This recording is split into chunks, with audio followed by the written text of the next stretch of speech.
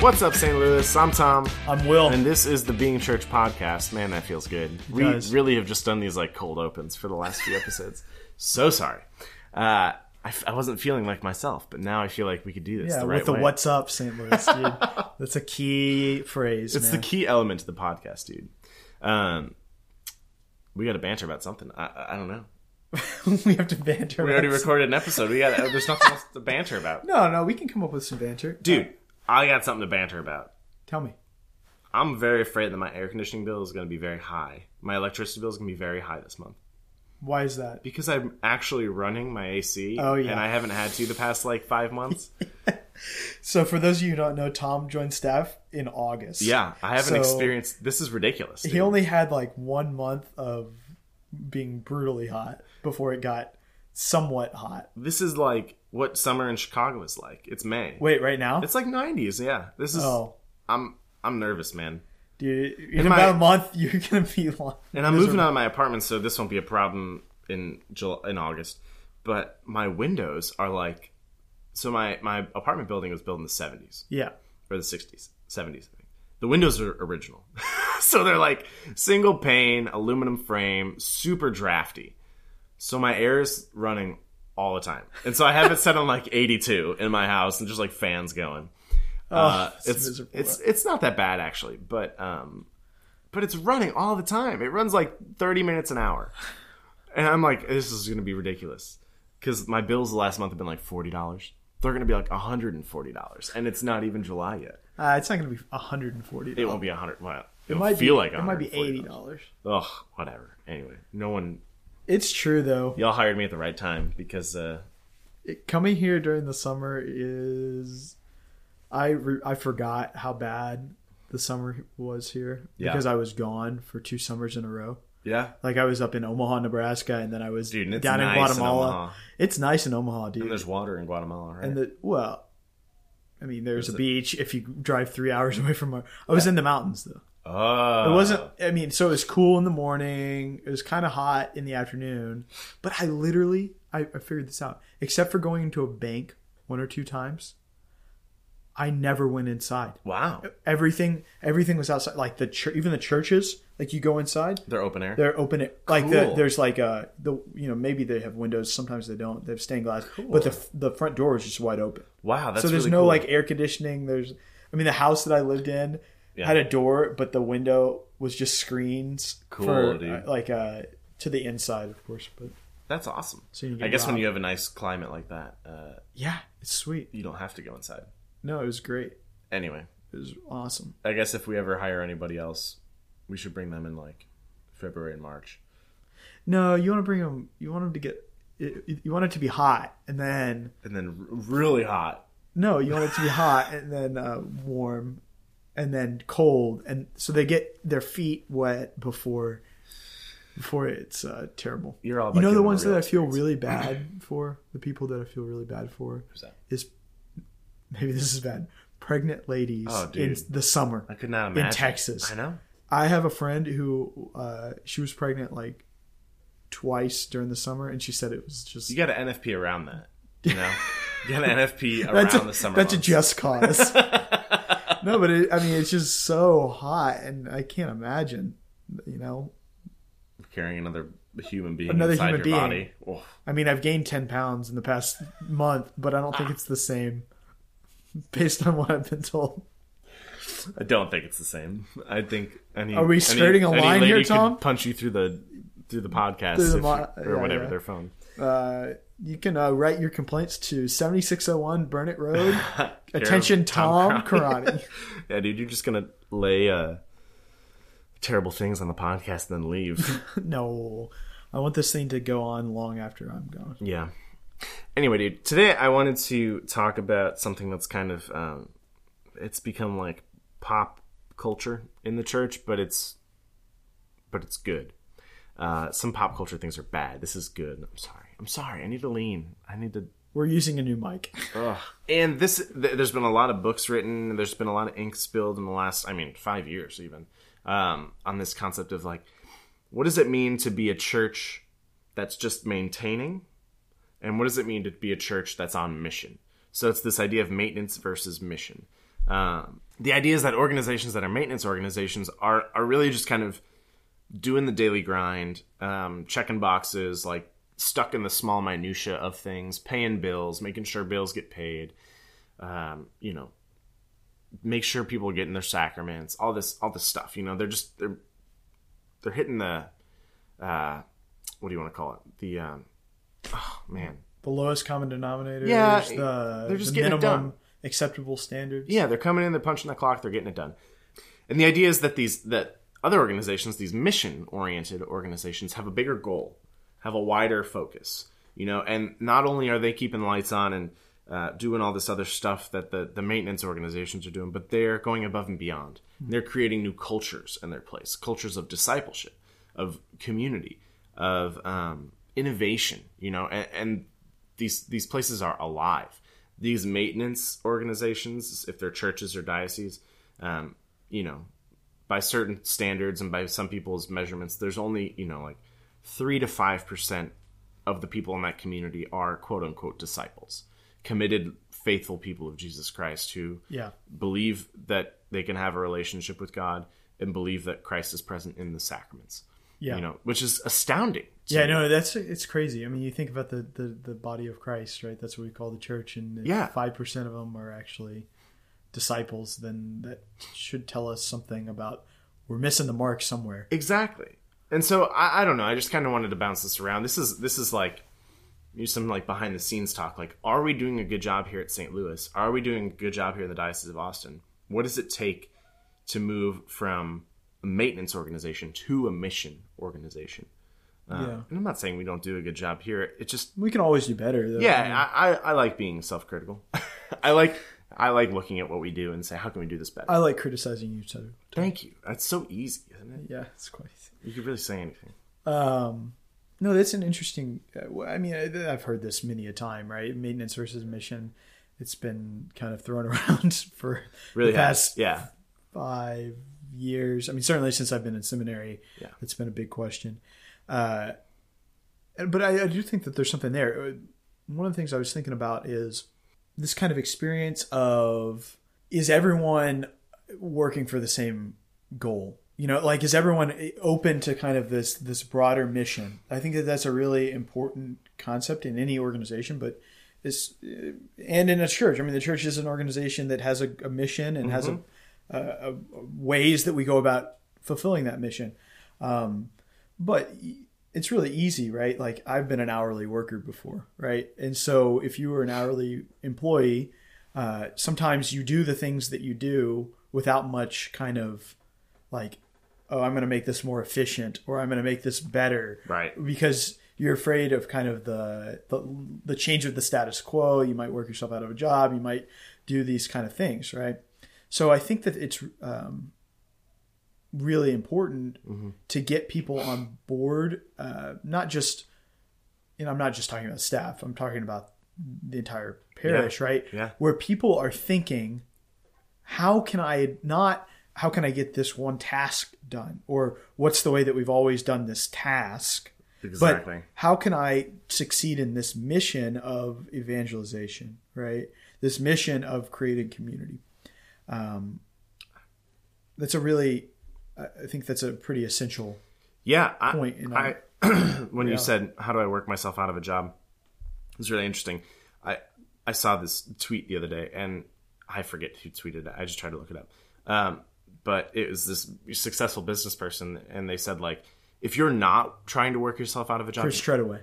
Oh, was it Chris? Treadaway. Yeah. He retweeted the podcast. Yeah. What's up, Chris? But he tweeted this thing, and it was something like, if you're not working to work yourself out of a job, like, you're not doing your job. Yeah, you're not doing your job. Which I thought was really interesting. There's this... We need to... this is not just a staff member thing. No, either, right? No. Like, of course, parish staff. I think it has to start often with the staff. Right? Parish staff has to set the tone, right? Yeah. We all have to be on the same page. You're exactly right. There needs to be a mission.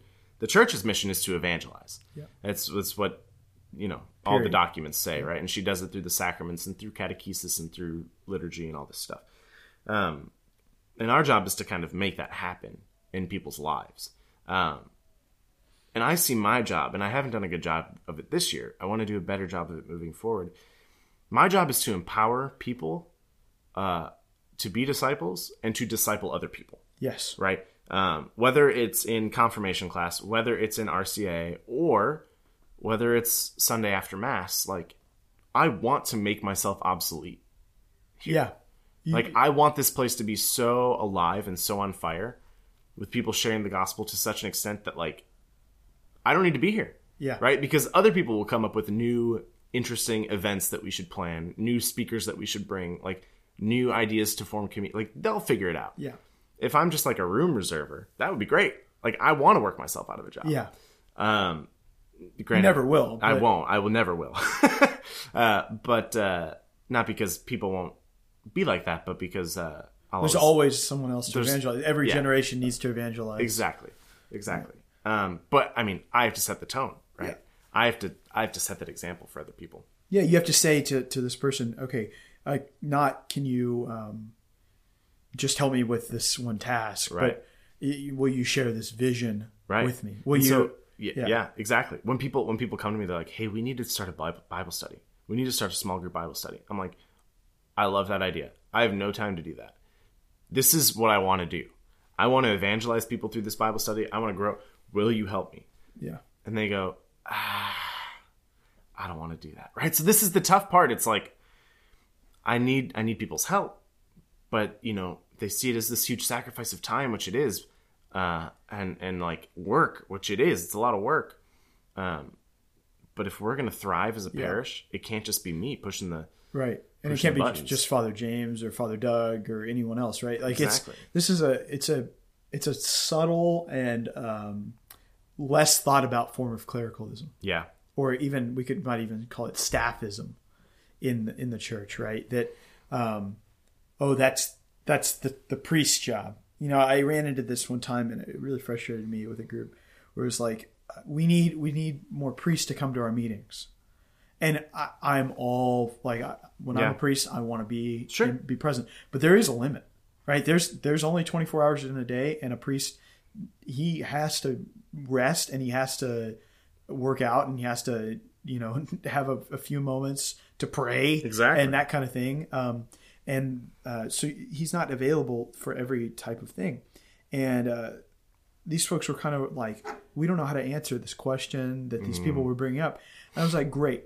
Just tell them you don't know the answer and tell them you'll go find out the answer. Yeah, right. Yeah. And of course you can always invite the priest to come, and that's great. There's nothing wrong with that. But it was just kind of like go do it. It's fine. There's nothing wrong with you searching for this answer and giving them this answer and helping them to realize that it's not only priests who know things, right? Right. Exactly. Like this other person that you're evangelizing. Like, I really think that the clericalism kind of comes in there where people believe that like the church should only be like active, quote unquote, or the active parts of the church are like the priests and the staff members if there's any staff.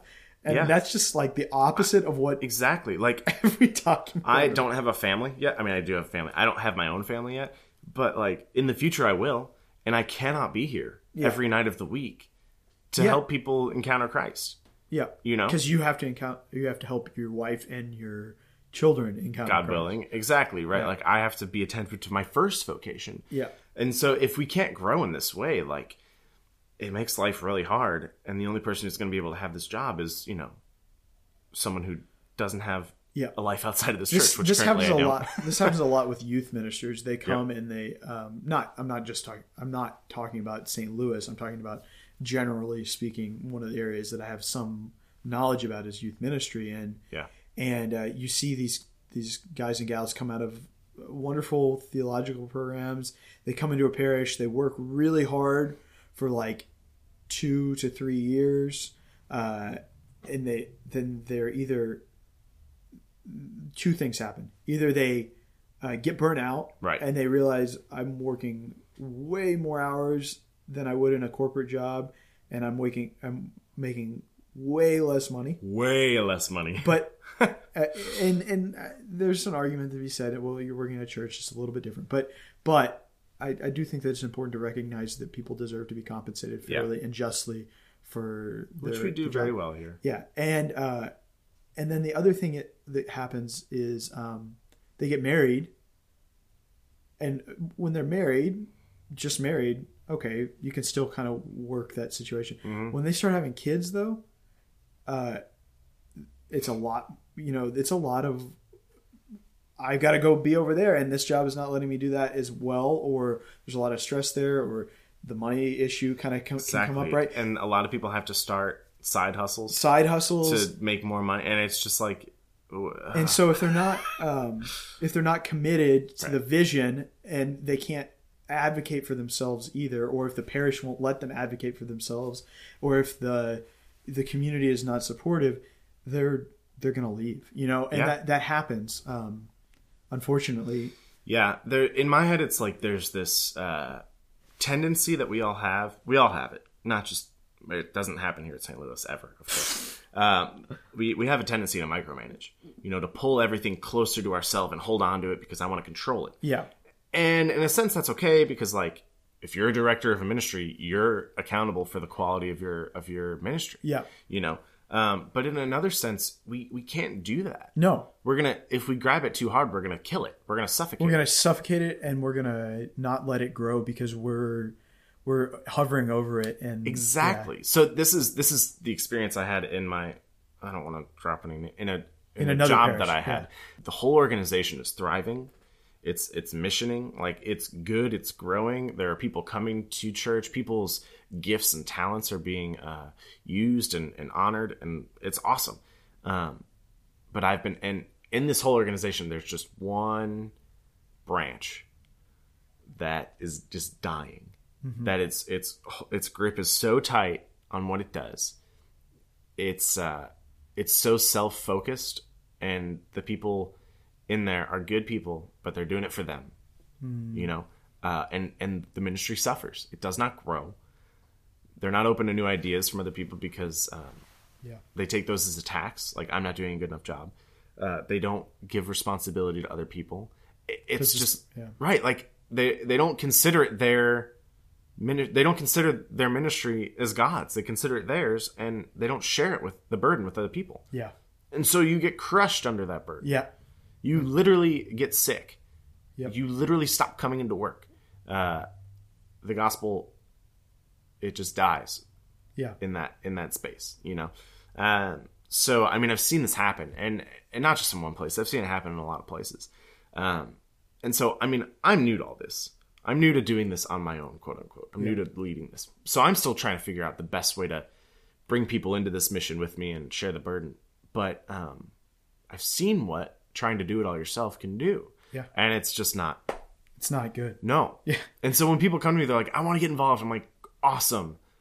I need to figure out a place to put you. Like, I need to figure out a place to get you involved. What do you want to do? Yeah. And so I say all that to say, we need to be okay with letting go in the church a little bit. We need to be okay with, that wasn't the best. I probably could have done that better. But like, their heart's in a good place. Yeah.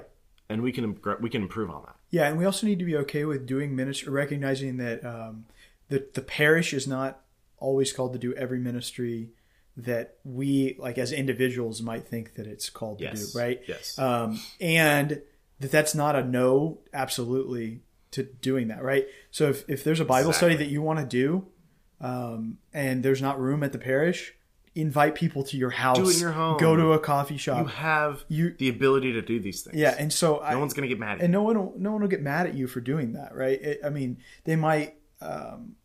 Now, if you want some help from someone like what Tom's role, right. They would even help you do some of the major kind of planning if you never talked about a Bible study, or that's kind of things that we're able to provide. Exactly. And so I think that's a really important thing. You're right on. I was actually talking, like, the things that we think are important might not line up with the mission of, like, there's this book out there. I think it's I can't remember if it's Divine Renovation or one of the other ones.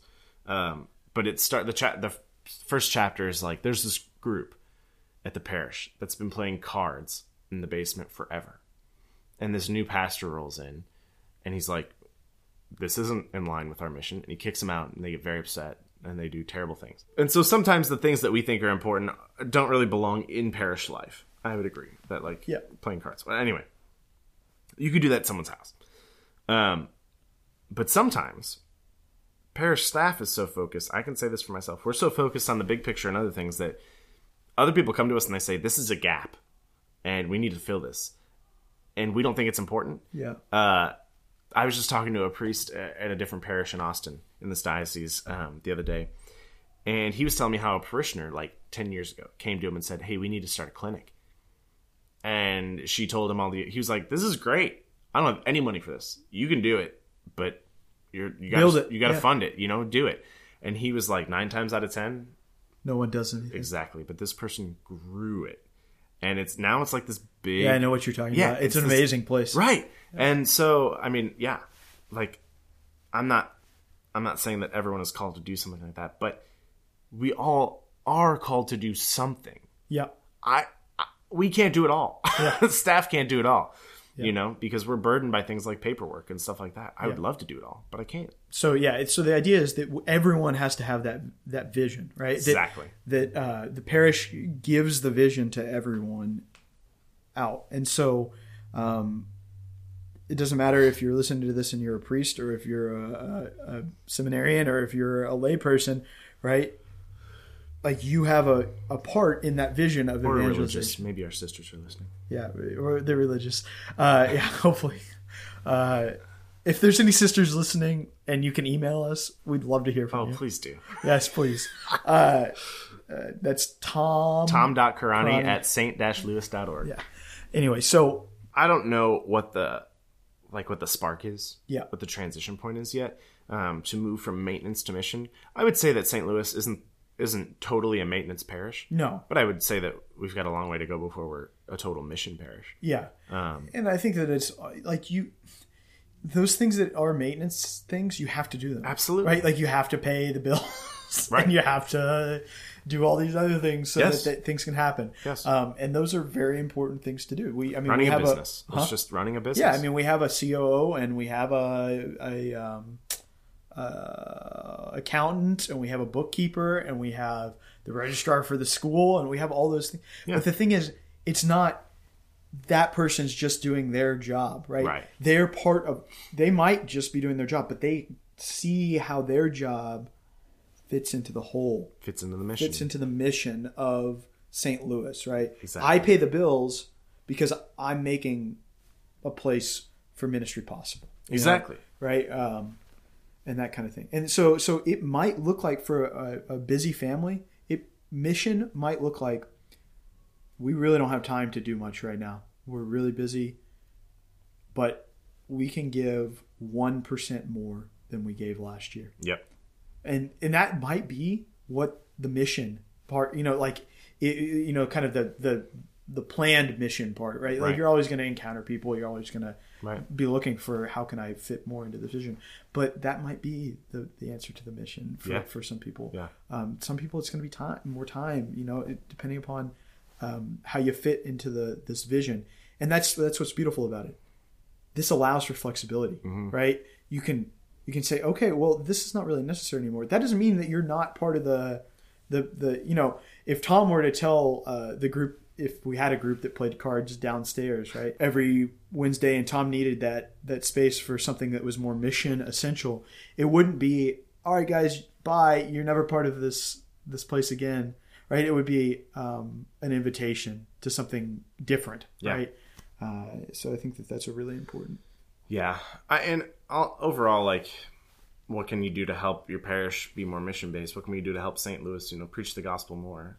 Yeah, there's like active roles we can take in sharing with people and being community, but you can also pray.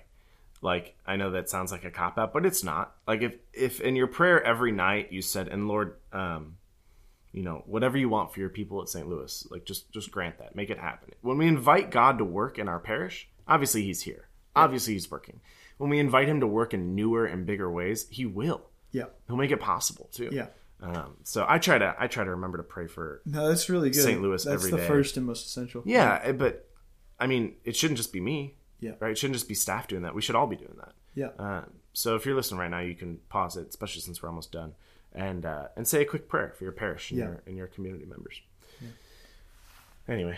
All right, this has been Being Church Podcast. I'm Will. I'm Tom. Don't forget to like and subscribe and share. Follow us on our social media channels. Check out all our media ministry here at St. Louis, Coffee with the Collars, and all that other fun stuff. And if you've got any ideas for how to grow ministry here at the parish, or if you've got a way you want to serve, hit me up. Let me know. All right, guys. Go be church.